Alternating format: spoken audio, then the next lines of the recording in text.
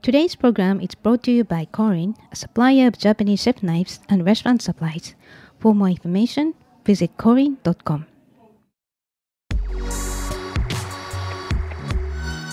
Hey, this is Hannah, HRN's program manager. It's HRN's 10th anniversary and now our summer fun drive. So show your support for independent, revolutionary, entertaining food radio by becoming a monthly recurring donor. HRN is powered by a passionate community of thoughtful eaters, and we need each and every one of you to show your support so that we can keep bringing you your favorite food podcasts. It takes a village, and every dollar donated, every listener tuning in is essential to our continued success. So set up a donation for $10 every month. You'll show us that you want to be a part of a bright future for HRN. And you'll get one of our brand new limited edition Pizza Pocket t-shirts. So snag your new favorite tea and show us some love, all for the price of about 2 fancy lattes each month. Go to heritageradionetwork.org/donate today, and thank you.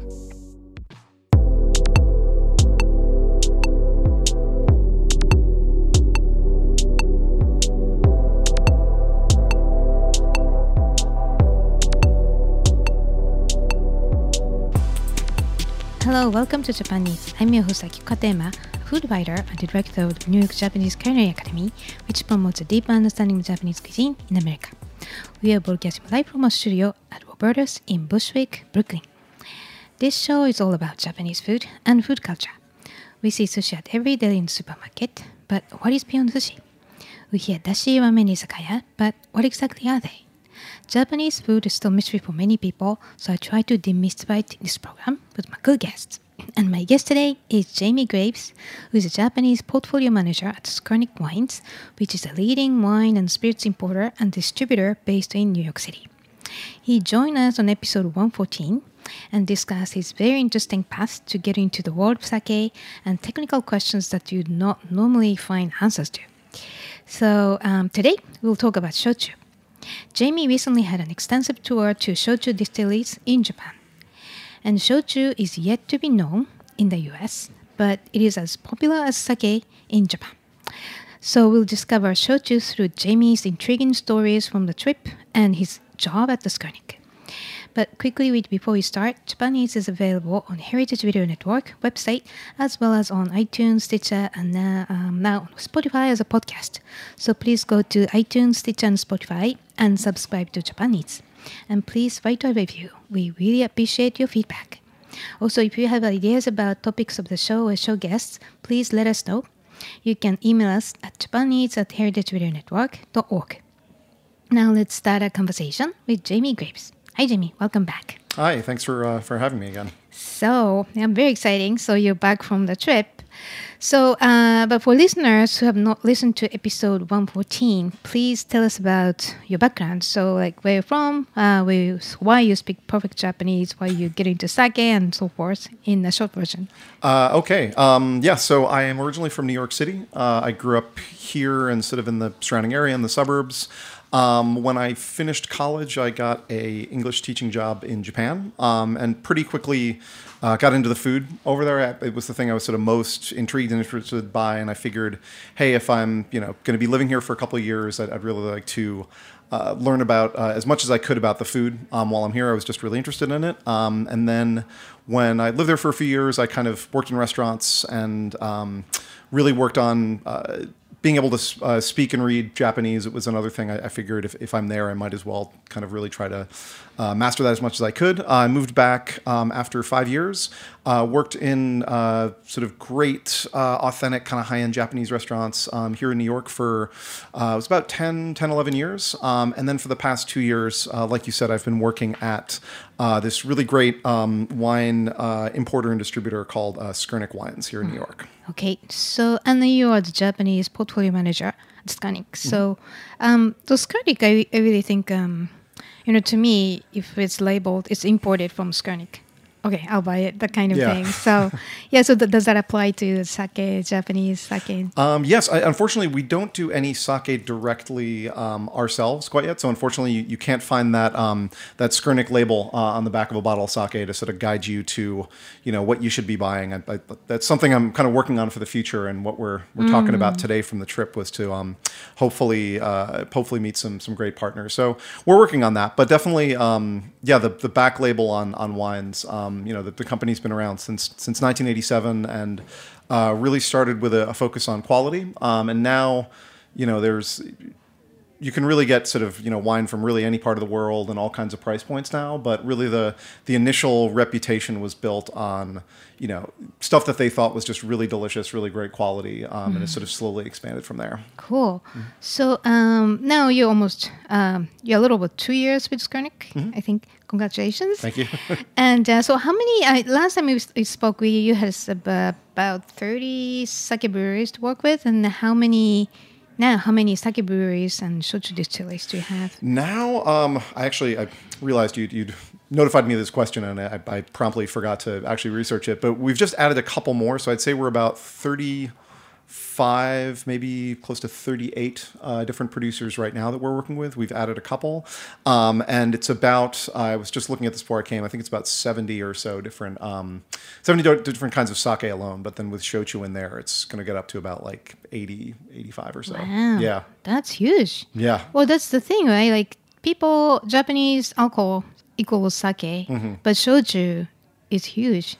Yeah, it's something. I mean, when I lived there from 2002 to 2007, and that was kind of right in the middle of what is now known as like the second shochu boom. And just as kind of a guy in your 20s and you're hanging out with other Japanese people that age, that's what everybody was drinking. I'm talking about kind of the Tokyo area. I mean, before that, shochu had been more kind of a regional southern thing. It had always been in Tokyo, but suddenly it was like craft distilleries from southern Japan were suddenly really cool in the Tokyo area, which then spread it to the rest of the country. And I didn't really, I knew at the time they were talking about a shochu boom, and I knew that was happening. But, at the time it was just, it wasn't super pricey. It's actually a little bit cheaper than sake to drink in Japan. So it was, when you're in your 20s and you don't have much money, it was just what we had going out. And I knew there was all these different varieties and stuff. So it's mostly what I drank when I was there.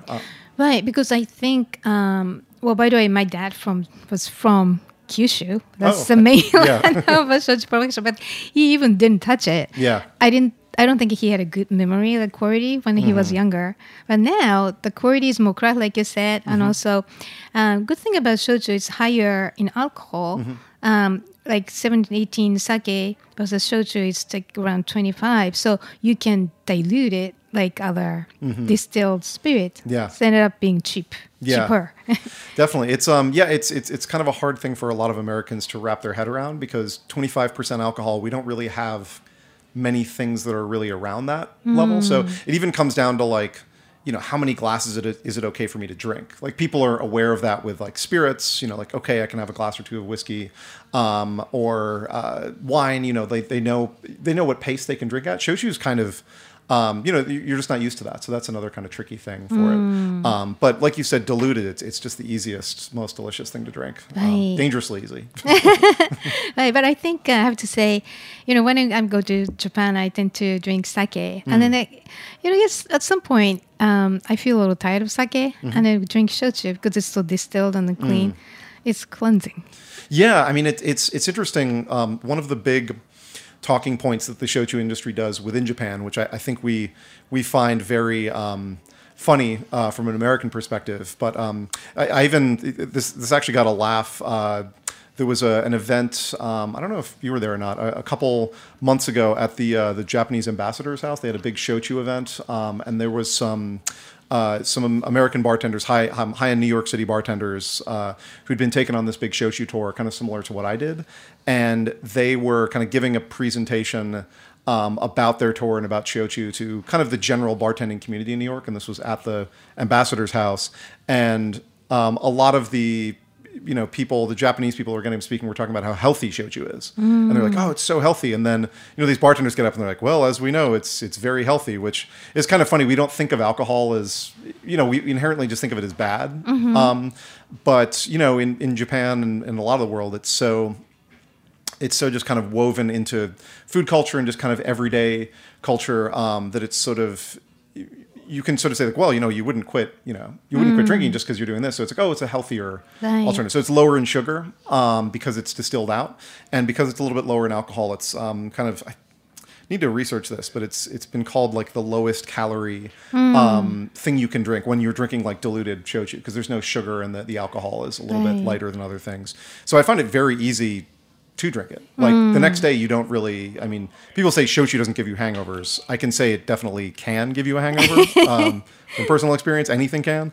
But I find it much easier on your system than a lot of other things. Yeah, I still remember Stephen Lyman, who's a shochu expert, who joined me here.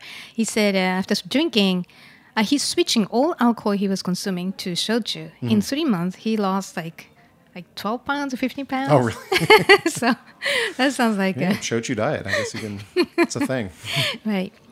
Okay, but blue zone, the blue zones mean like people living in that kind of called blue zone in the world have the healthiest lifestyle and diet, and like in Okinawa and Sardinia, the kind of places, and people don't binge on the weekend. They small amount of alcohol every day. Yeah. And that kind of the key to relax, enjoy, celebrate life. So rather than binging and just have a little bit every day kind of thing. Right. Yeah, I've never actually been to Okinawa as well. It's another place I'm really desperate to get to and sort of explore Awamori, which is, shochu's cousin sort of spirit down there. Yeah. I've never been either. Oh, really? A Japanese person, but I will eventually. I'm just curious, what are your criteria in selecting breweries and distilleries to work with at Skronic? Yeah, so like I said, we're kind of exploring that right now.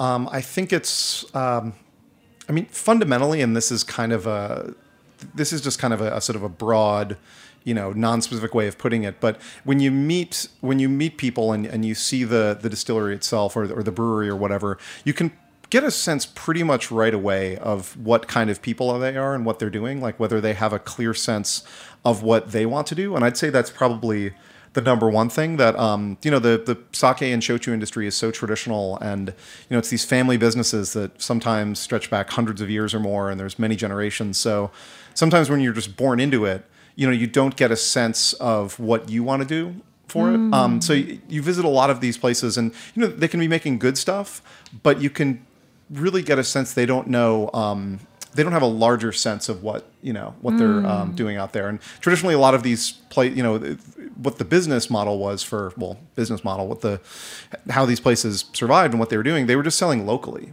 There wasn't a sense of, it was just, you're the local maker, it's what local people drink, and you didn't really have many other options. And now, of course, Japan, you can get just about anything there. So these local breweries, some of them are struggling. Some of them are very smart about how they, can kind of differentiate themselves from a lot of the big producers out there, whether that's big shochu producers or other alcohol producers. And some of them are just very much still stuck in this kind of very provincial mentality. There was one producer I visited on this most recent trip, and to me it was so fascinating. This was very far west in Kyushu. I think it was like the most western brewery in Kyushu overall. It's like family, very remote. And you got a sense from talking to these guys, it was a really cool old 19th century building. Very evocative, the old wooden beams and everything. And they were making some really interesting stuff, but it was kind of all over the place. Like they didn't have a vision or a focus for what they wanted to do. And we were there tasting shochu, but then they're like, oh, we also make sake. And when I tried it, it was all noticeably sweeter, which I've heard various people say that, Kyushu sake traditionally was sweeter because the cuisine is sweeter down there. They grow sugar down there, so sugar gets in the sauces, and you need kind of a sweeter sake to stand up to that. And I mentioned to this father and son team that were running this place, like, oh, it's interesting you guys have this kind of local. Like they described their sake as like, oh, well, all our sake is quite dry. And I tasted it, I'm like, this is all much sweeter than normal. And I sort of mentioned like, oh, well, isn't this a Kyushu thing to be sweeter? And they just had no idea. Interesting. They kind of made it the same way they'd always made it, but they don't understand the larger context of these things, which is kind of what I find interesting about my position is even, I don't want to sound arrogant about like instructing them about what this thing is, but they don't understand their context of their sake even within the world of sake. Like I don't think they'd even really been to any big Tokyo exhibitions to know what they're comparing it to. They just kind of kept on doing it. So I actually like those guys quite a bit, but you just get a sense of, it didn't seem like a good partnership just because they don't have a real sense of what they want to do. Like interesting. So because you have to know what they're doing, even if tradition has to be kept. So that's a very interesting. Yeah, I mean, if you're just selling it locally and that's all you want to do, that's great. But if you're, if you want to start selling it in a big market like Tokyo or New York, we're absolutely flooded with choices here. And then, so, part of my job as a distributor and importer selling things here in New York, I have to be aware of what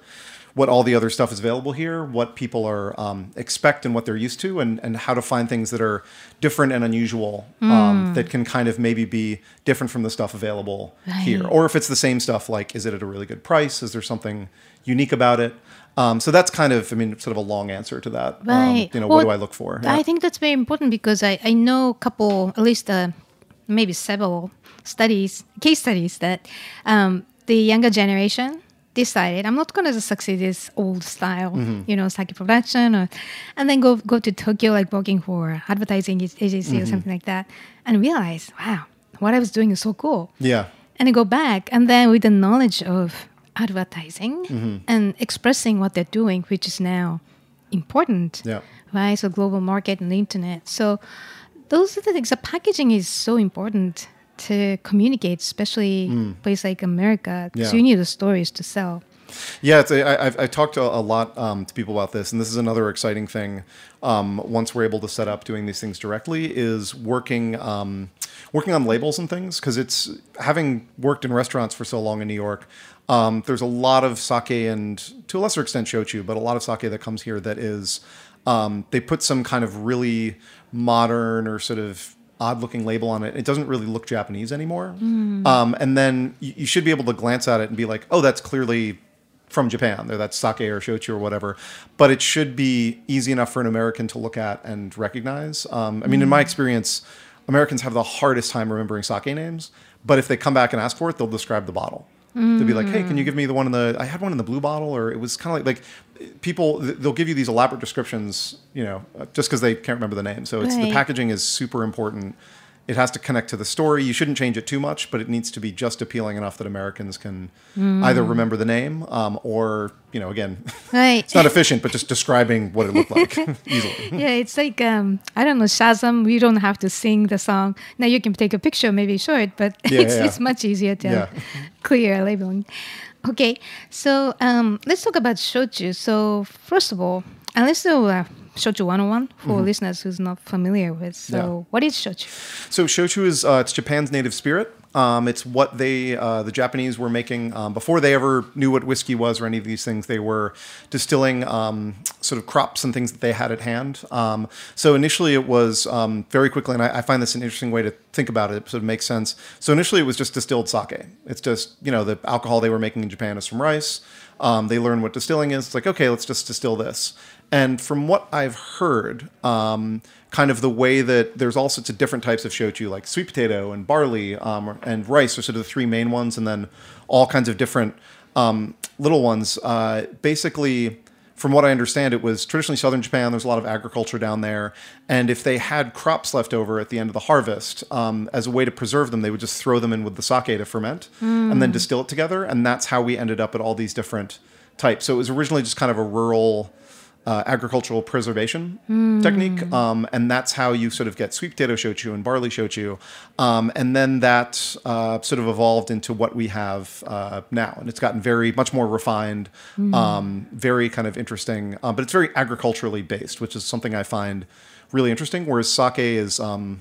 sake, traditionally, look into it, it comes out of like rice merchants. It's like rice merchants who they couldn't sell all their rice. Not all of them, but many of them were these dealers, and then we have some rice left over. Like, okay, let's make some money out of it and make it into sake. Whereas shochu has much more of an agricultural grounding. It wasn't really rice farmers making sake; it was merchants and things like that. Whereas shochu was traditionally farmers. Interesting. Yeah. So that's why you see maybe more clearly the regional aspects, like potato is there, Yeah. and barley is there. I think so. Yeah. I mean, it's definitely areas of southern Japan. I'm still just dipping my toe into shochu. I'm by no means an expert.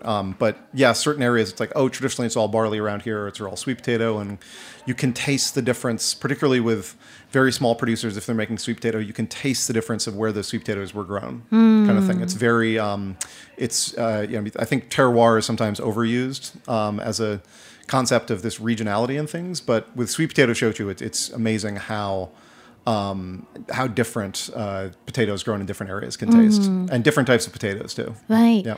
And so there are two grades, kootsu, right? Yeah. So, and the difference is how it's distilled. So basically one in a pot versus continuous, like multiple distillation. So it's interesting. I actually, so the two types, talking about honkaku shochu and what is it, otsurui, korui, otsurui. And honkaku is, I mean, that's the one you should pay attention to the general listeners out there. Honkaku means something like authentic. It's not just a random word they slap on labels. It's like by law, if you see honkaku on there, it can only be distilled once. By law, you can't distill it really highly, and there's only certain ingredients you can use in there, and you can't add anything to it after it's been distilled. So all the flavorings in there have to be fermented together. So you're getting a spirit of a certain quality and made in a certain way if it's a honkaku shochu overall. Yeah. Right. So that the way it's made, that's why even if it's distilled, you definitely have that barley or potato or rice flavor, which is fascinating. Yeah, because by law it can only be distilled once. So yeah, I mean, this is this thing we hear all the time with vodka is that, oh, it's triple, quadruple distilled. And it's, for those of us who are kind of geeky about alcohol and these things, it's like, well, the more you distill something, the more you're stripping away the character of the base ingredients. And maybe because shochu was made by farmers who grew these things themselves, maybe they wanted to taste that thing that they'd grown more. So it's traditionally was only distilled once. And so it retains a lot more oils and flavors of that base ingredient. So you can really taste what you've got in there. And then there's obviously technique about fermenting and distilling in those things, but really you can taste the ingredient a lot more. It's really, it's what I like a lot about shochu. Yeah. Okay, so in essence, that's why you like shochu? Like, even compared to sake, what's special about shochu? Yeah, so, I mean, sake has this real kind of elegance to it. Shochu, I think, God, there's a lot of things about it. I mean, it's just got so much flavor. A lot of those flavors are kind of a little bit, I think, unusual for Americans, particularly sweet potato at first. Some people love it right off the bat. For some Americans, it's just not a flavor that they're used to. Like they don't say that they don't say they dislike it, but they're just kind of like, I don't know how to think about this. The barley stuff I find is much easier for your kind of novice shochu drinker to get into because, we all know what grains and barley and it's particularly nutty kind of, you have a taste memory already. Yeah, kind of, right? Exactly. Right, but I think once you happen to like potato, it's kind of a quiet taste. Oh yeah, I mean it's people love it. Yeah, it's sweet potato is the most popular style of shochu. It's the one that is there's more sweet potato made than any other kind overall. And once you get into it, I mean the differences are so there's sort of highs and various expressions and things you get out of sweet potato that are just wild. I mean, I've tasted sweet potato shochu that it tastes like grapes. I mean, it tastes like other things, but you're like, this is so grapey. And then you taste other ones that taste like carrots. Like if you make them out of these orange potatoes, it's got the same, beta carotene in there from carrots. So you literally taste an orange sweet potato and you're like, man, that tastes like carrots. Like the variation you get and sort of the... It's got this sort of haunting quality, whereas barley is more kind of like, all right, cool. It's this flavor. You get it. It's really delicious. But I find it sweet potato shochu is compelling the same way that great wine can be compelling. Like you just can't put your finger on it as easily. So it's a moving target. Yeah, exactly. You never stop. Yeah. Right. Okay. So let's talk about your trip. So when did you go to Kyushu and southern Japan? I was there for about 8 days in March. It was the very first time I'd been to southern Japan. People think, I lived there for 5 years and people are like, oh, why did you never get to Kyushu? And I'm always like, man, there's so much to explore in Japan in any given area. And I always felt bad or missing out leaving any area that I was in just because I still felt like there was so much to explore there. So I didn't... Kyushu was almost like a whole other world. I was like, I know if I go down there, it's I didn't want to do it halfway. I didn't want to just dip my toe in kind of thing. So yeah, I was there in mid-March for about 8 days and visited 14, I think it was 14 different shochu distilleries, some of which made sake as well. Yeah, and actually one surprise sake brewery at the end too. There was I visited Japan's newest sake brewery. It was started about a year ago. What? Yeah, it's a shochu distillery that had been making it for a while, and I think it was the younger brother in the family got really into the idea of making sake, and he worked with, there's a great brewery called Toyo Bijin, and he worked with them, I think, for a couple of years, and he just moved back, and they built this new kind of boutique brewery this is on Iki Island, which is very close to Korea. It's almost, there's like one other island in Japan that's closer to Korea, but this is the second closest.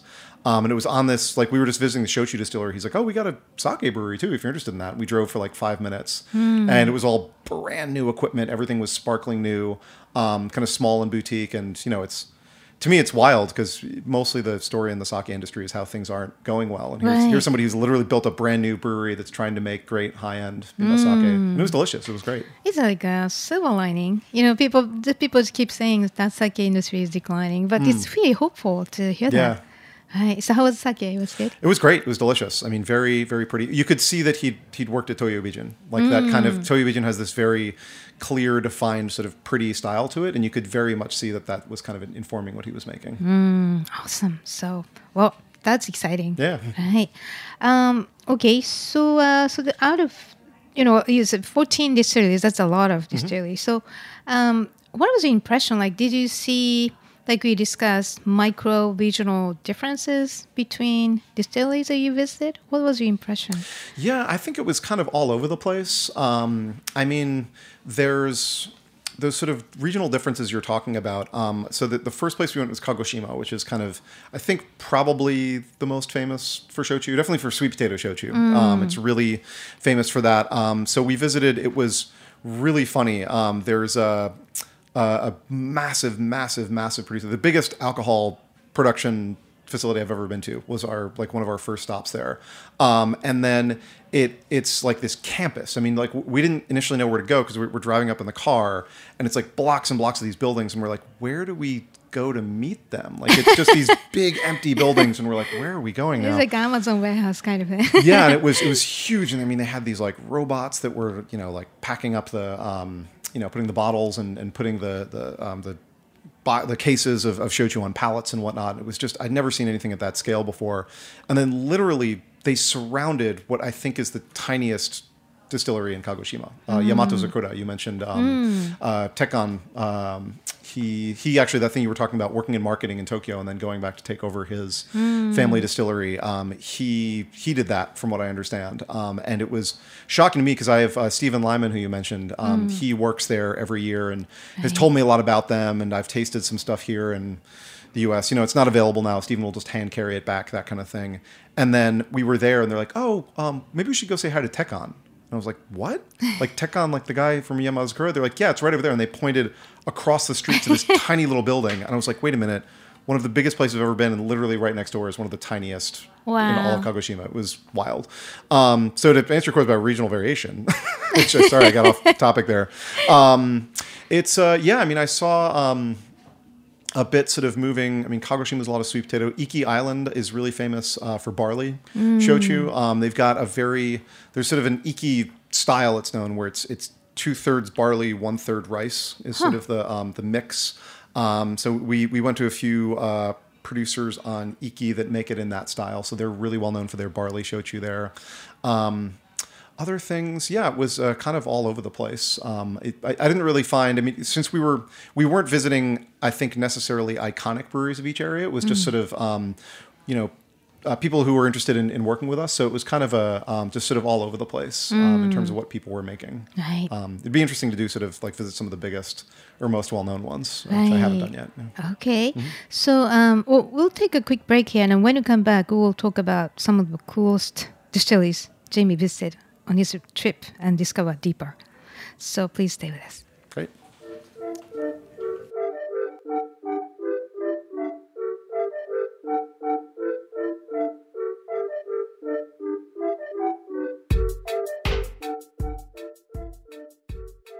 Today's program is brought to you by Korin, a supplier of Japanese chef knives and restaurant supplies. Korin is proud of their Japanese culture and traditions, but they want you to know that their products are not just for Japanese restaurants. Their knives and tableware bring out the best qualities of food from every culture and fit into every restaurant, from French to Pan-Asian to American, and that is why they are located in New York City, where people from every country in the world come to eat. Korin's Tribeca showroom is home to the most extensive collection of Japanese chef knives in the world, including Japan. Stop by to view their exquisitely designed tableware and the Welsh natural sharpening stones. They have a whole range of knife services, from repair and rust removal to reshaping and realigning. Korin is dedicated to this ideal, bringing the highest quality Japanese design to your table so you can experience the unparalleled quality of Japanese craftsmanship in your home or restaurant. For more information, visit korin.com.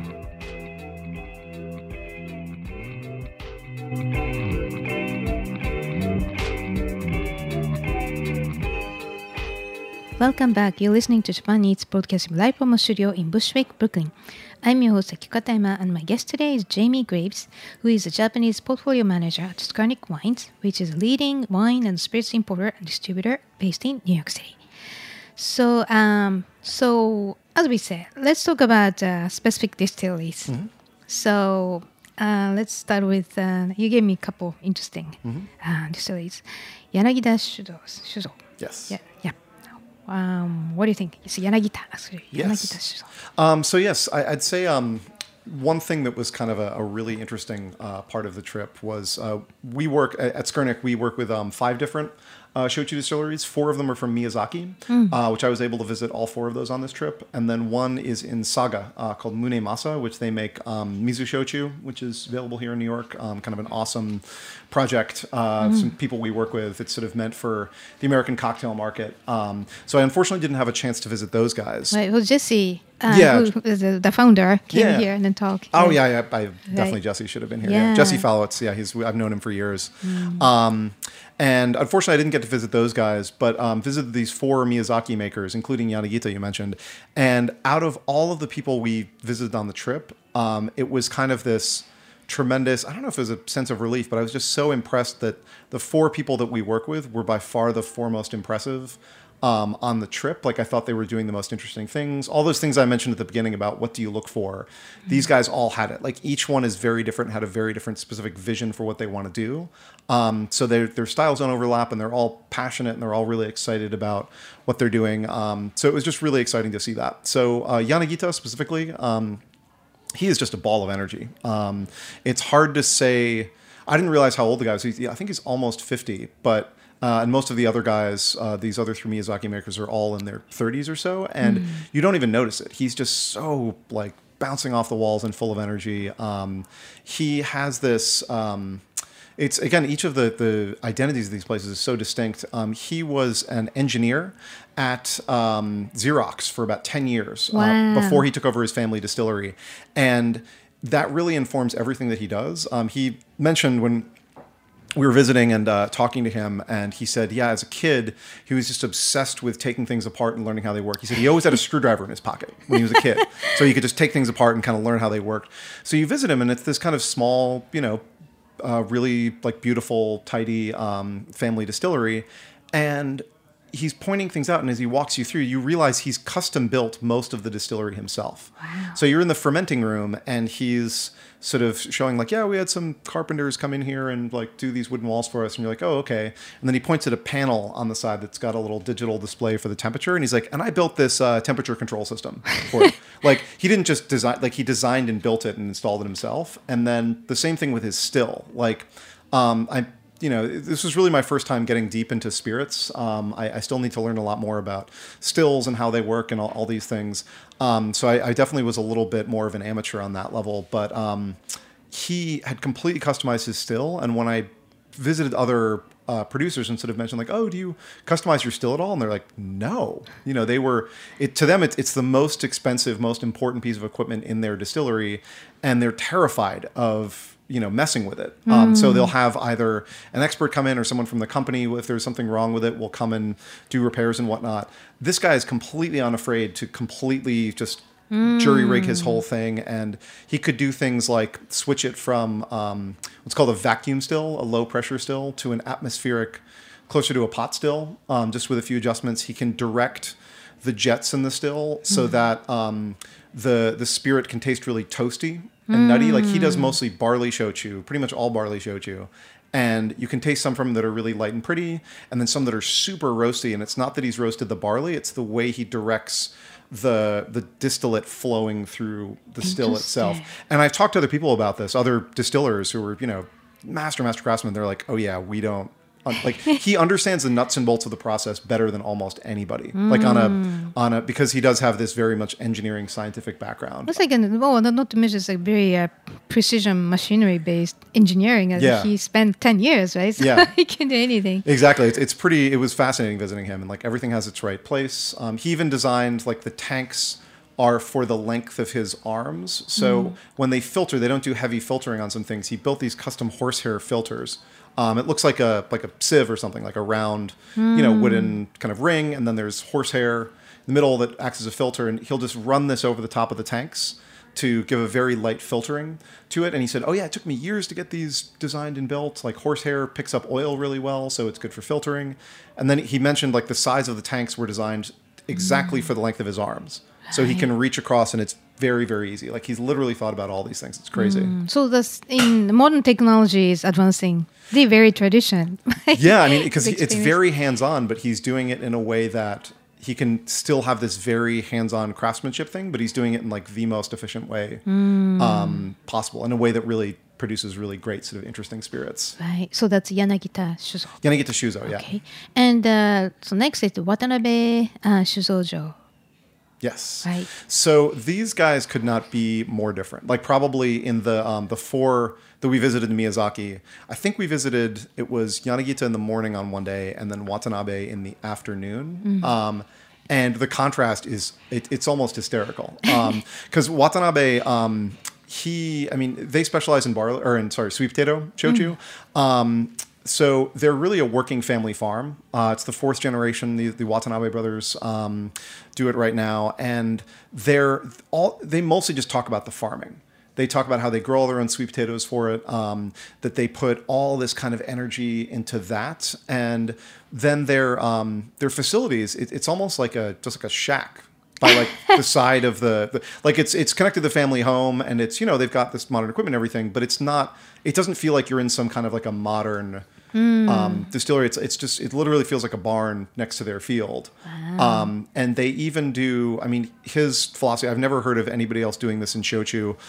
They do spontaneous fermentation. So not using a specific yeast, they literally, when they're fermenting the sweet potatoes and everything together, he just opens up the window next to the tank and lets the air in and just lets it rip. Wow. And he pointed out there's a little orange building like just sort of next to the field. And he points out that's where they make tsukemono pickles. It's like a little local producer.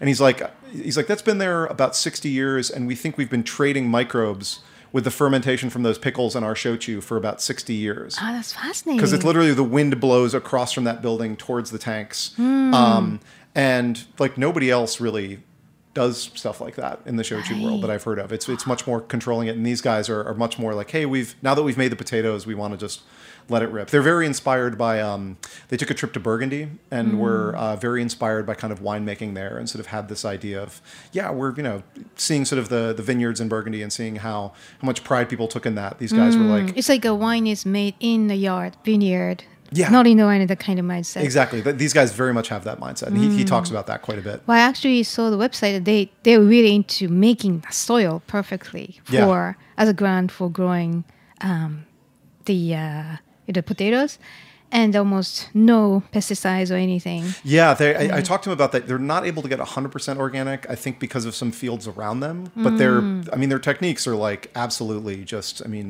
very, very organic, very hands-on. They talk about the farming primarily.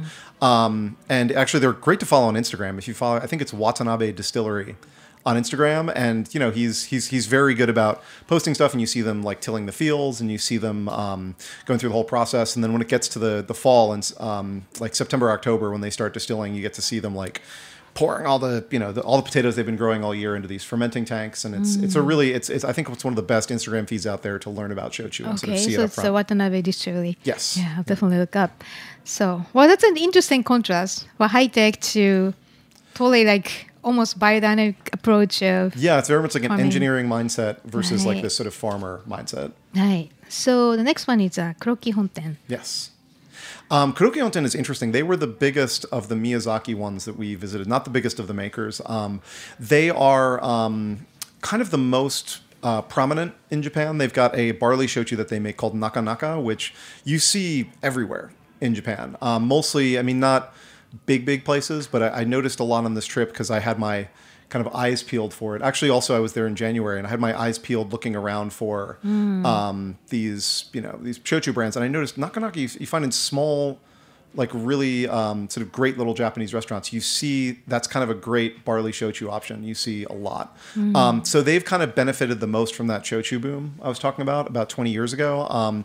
For whatever reason, Nakanaka really took off. They've got another one called Hyakunen no Kodoku, which is considered, I've been told it's considered one of the 3 great high-end shochus in Japan. It's aged in it's aged in American oak for a mix of 3 to 5 years, or actually a whole bunch of different mixing. But that's kind of known for these very high-end shochu. Shochu is always considered a very kind of inexpensive spirit, and that was one of the few that sort of broke this image of it just had to be cheap. You could have high-end ones.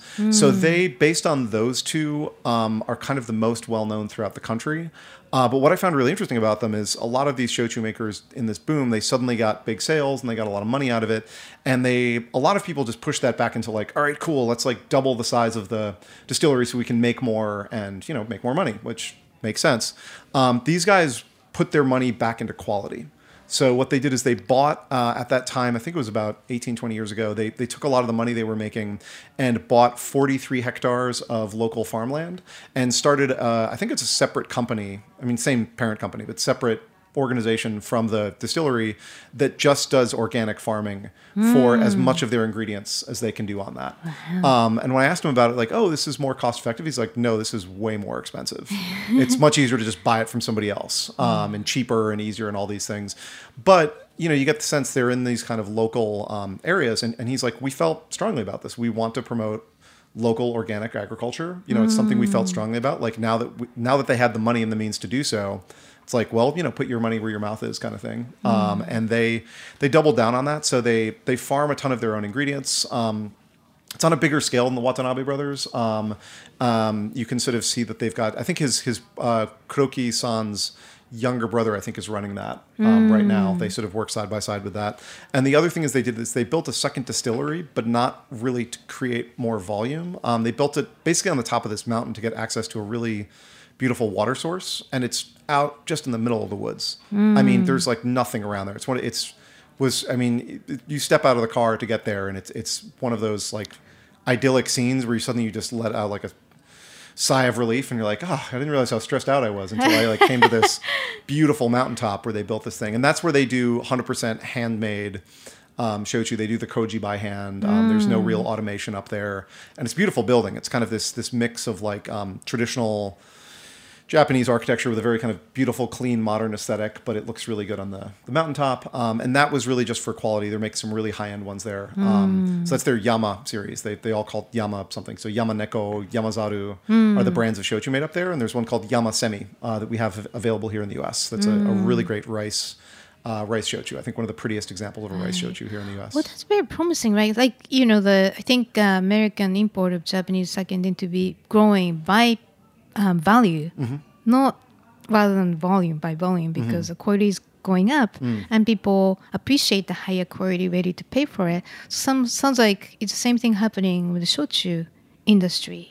Yeah, I think it very much parallels what's happening with sake, where there are these really huge producers that, it's super inexpensive, and, some of them are quite good, but more so these smaller ones are really doubling down on quality and kind of interesting things, and there's all kind of new, interesting, crazy things going on with shochu. I was learning about, which actually segues me, I know we're kind of going through the 4 I visited, to maybe not jump ahead, but Toji Junpei, Kodama Shizo, which is actually an interesting thing. He is doing a lot of interesting things. He's the smallest, excuse me, out of the four. そして児玉醸造。Kodama Jozo, that's Right. right. He's the smallest out of the four in Miyazaki. It's pretty much him and a few helpers. Junpei Kanemaru is the name of the Toji, the master distiller there, and he's they don't have the resources to to make their own potatoes, but they get them all locally. And he's doing a lot of interesting things. That the thing I was talking about with orange looking sweet potatoes, where the flesh is basically the color of a carrot. Those taste amazingly like carrots. And there's this thing going on now. Apparently, it's just the past few years where sweet potatoes for shochu, they're not as shelf stable as regular sweet potatoes. You can't just buy it and put it on the supermarket shelf and let it sit there for a bit. Like they basically rot within a couple days. Oh, because it's more moist? Higher starch content. Because you want to get starches for sugars for alcohol. So obviously they're maximizing, what you can get out of that. And I think that's what makes them more unstable. Like they'll just basically rot apparently within 3 days. And traditionally what people would do is you get them in and, what you see, unfortunately, I wasn't there during sweet potato season, but when it's sweet potato season in the fall, they come in. First thing you do in the day is sweet potatoes come in, and you just wash them and sort of cut out any undesirable spots, whether hard spots or rotting spots or something, and then ferment them as quickly as possible. And what I've heard about people doing recently now is actually letting them sit for a little bit longer and letting them get not rot, but kind of almost start to develop a bit. And this was traditionally nobody would ever do this. And then when you distill those, you get this incredibly distinct lychee quality out of them.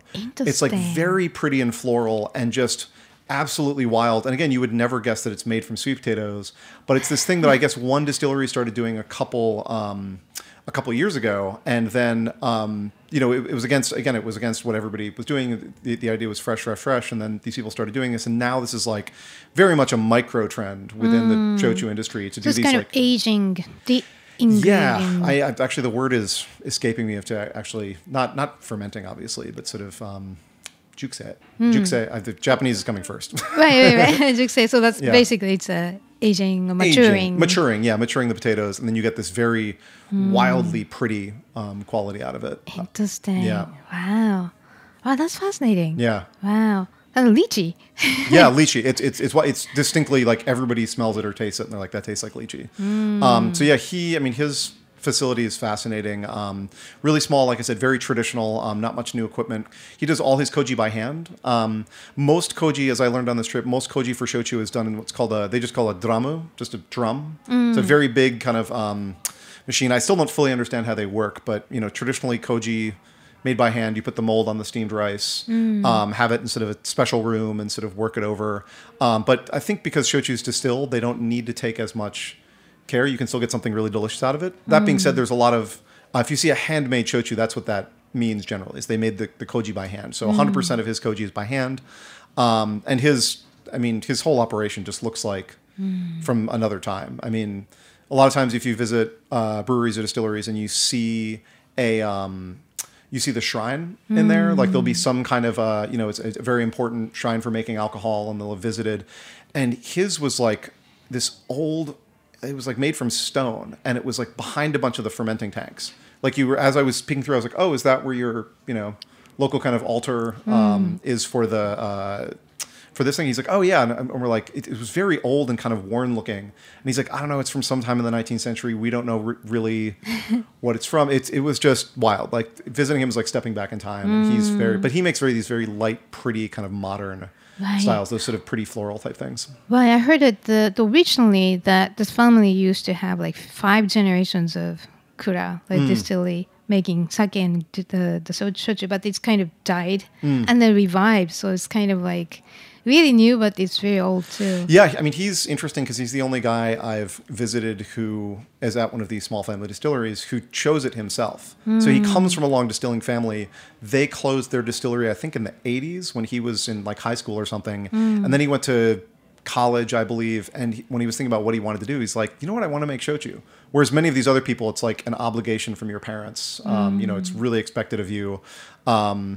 Whereas for him, he actively chose it, and I think he's really apparently beloved within the shochu industry because he made that specific choice. And he's so small in craft and is doing such great things. Wow. So very inspiring. We just only talk about four, but four of them, each of them doing something different and very forward-minded people. It's funny. They're all really good friends, actually. So they tend to travel as a group when they go for sales. They actually will probably be here in March for Skirnikta's really big tasting. And they've come for the past 2 years, which is amazing because, for sake, shochu is still so small and they're really interested in the U.S. market. But these four guys actively make the trip from all the way from Miyazaki, which is, very provincial Japan, to come to New York City just for that show. And it's great to have them here. I mean, they're really exciting. And I always try to funnel people their way at this big trade show where there's so many options to taste and do things. And I'm like, it's a minor miracle that we're starting to make these connections now. Like it's so, the distances and the culture is so kind of vastly different. I think it's amazing to be able to. Thank you, Skynick. Yeah. Doing that. Thank you, Jamie. So, well, right now, though, how is shochu being received in this country, in the U.S.? Well, it's interesting. I think, it's mostly unknown. For the most part, people have heard of soju, Korean soju. They confuse the two. Obviously, they sound quite similar. Korean soju, pretty much what we see here is very mass-produced. I mean, there's a great soju we were just talking about before we started recording here, Toki soju that's made in Brooklyn. But for the most part, it's kind of this big mass-produced stuff. Shochu is, there's some big ones, but like I said, the honkaku ones we're talking about, very small and artisanal. So people are kind of confused as to what it is generally. Right. Well, the industry too, Japan and Korea, shochu industry is really targeted more for higher and premium status versus soju. It's more like, to the public kind of. Yeah. So that's the orientation, like objective of the whole industry. So that's a big difference. I think so, yeah. I mean, shochu does have a very kind of accessible kind of working class feel to it to me, especially coming from sake. Sake's got this very kind of elite feel. It shochu even the very high end ones, and they're very just kind of no nonsense. I loved Southern Japan. They were so warm and friendly and just direct in the way they talked. They laid back, right? Yeah, it's anyway, yeah. So received in the U.S., I think Mizu Shochu actually did a tremendous job making the spirits and cocktail industry here aware of what it is as a category, what it is. They were really the first ones to really push it to outside of the Japanese venues and really try to get it to a general market. I've talked to a lot of shochu makers in Japan that, they're all aware of what Mizu's done here. So that's kind of gotten it aware, particularly in New York here in sort of the spirits and cocktail world. So it's kind of where sake was about 10 years ago, which is people are just starting to learn that it's good and that it's a thing that exists. And I think spirits and cocktail people are always looking for kind of something new, something to set aside, to really set them apart, to sort of show like new cool things. And there's so much variety in shochu that I think there's a ton of interest right now.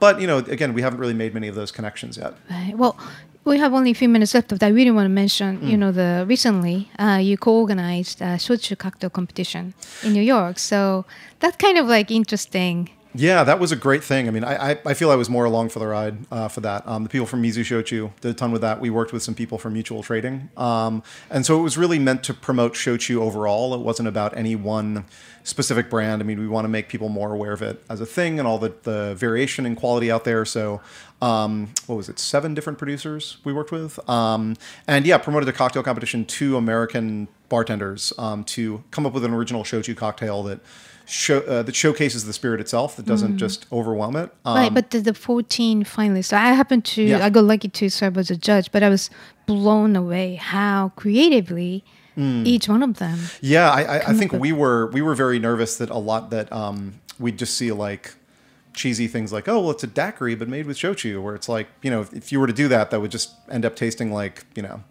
just lime and sugar and everything. Whereas people were very good about understanding kind of the lighter touch is better. So to really have the uniqueness of shochu come through, we were really impressed with the submissions overall. It was pretty hard that the grand prize was 2 trips to Japan for the top 2 cocktails, and there was a ton that didn't make it. We were like, man, we would have loved to have those people go as well. It was a pretty tough competition. As you were a judge, so it was a pretty tough competition overall. Right. So I hope you're going to continue the competition from now on every year. Yeah. So yeah, please. And to just my last question. So what do you hope for the future of shochu outside of Japan? Yeah, I mean, it's something that, I personally just love the stuff. It's kind of funny. I sort of took a break from it for so long. It's what I drank when I was there. And then I came back to the U.S. And I remember when I first came back to the U.S., I was looking for shochu, like all over the place in New York. And I couldn't really find it. You know, there wasn't that much out there. There weren't bars, weren't really serving it at all. And then, so it just kind of got, pushed aside, and I didn't think about it as much. And then when I was at Sakamai, we suddenly had all this shochu, and it was a big part of what we were doing. We had all these shochu, really big fans started showing up. So that got me back into it, and it's kind of, it's something I love personally to drink. I would love to get it more widely known. The dream is to be able to have it. Honestly, the thing we always talk about is mezcal, and how mezcal was like known in the US, or if it was known, it was a joke. It was like this very harsh Mexican spirit. And now it's like, if you're a serious bar, you need, some bottles of mezcal back there. And that's kind of the dream to me of shochu, is to like be able to have it appreciated and represented like very broadly. And I think it has that potential. Right. Yeah, it's depth and surprises. Each bottle has different magic and stories. So I know I've encountered some just random people who discover it randomly in Japan. And this was when I was working at restaurants, and it'd be just sort of, very American couples would show up and they're like, "What do you have for shochu?" And be like, "Oh, how'd you get into it?" They're like, "Oh, we just discovered in Japan. It's our favorite thing to drink." And there's not a ton of people like that out there, but there's enough that I think you can build on that. Right. And you can lose weight in 3 months, 12 pounds. Yeah, that's it's healthy. It's everything. Yeah, the full package. Right. All right. So where can we find your update online? Yes. So I probably Instagram is where I do the most posting. So that's Jamie F. Graves at Jamie F. Graves on Instagram. And then I write. Skrnik has a really great blog on our website, which goes deep into winemakers and spirits makers, and I occasionally will do Japan posts there. I have one I really happy about that's sort of an intro to shochu, which is kind of a nice little basic intro to the subject. So you can find that at skrnik.com and go to the blog there. Okay, cool.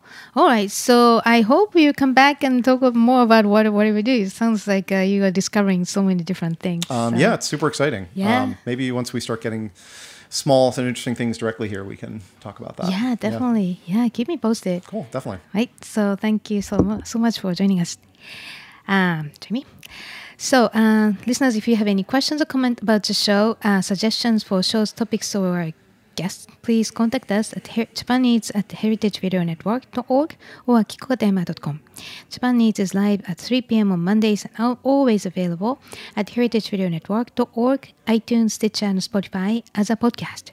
Our engineer is Matt Patterson, and thank you for listening. I'll see you next week.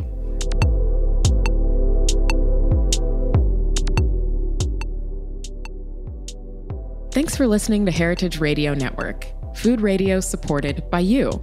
For our freshest content and to hear about exclusive events, subscribe to our newsletter.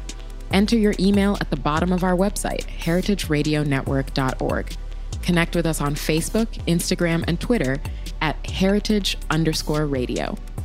Heritage Radio Network is a nonprofit organization driving conversations to make the world a better, fairer, more delicious place. And we couldn't do it without support from listeners like you. Want to be a part of the food world's most innovative community? Rate the shows you like, tell your friends, and please join our community by becoming a member. Just click on the beating heart at the top right of our homepage. Thanks for listening.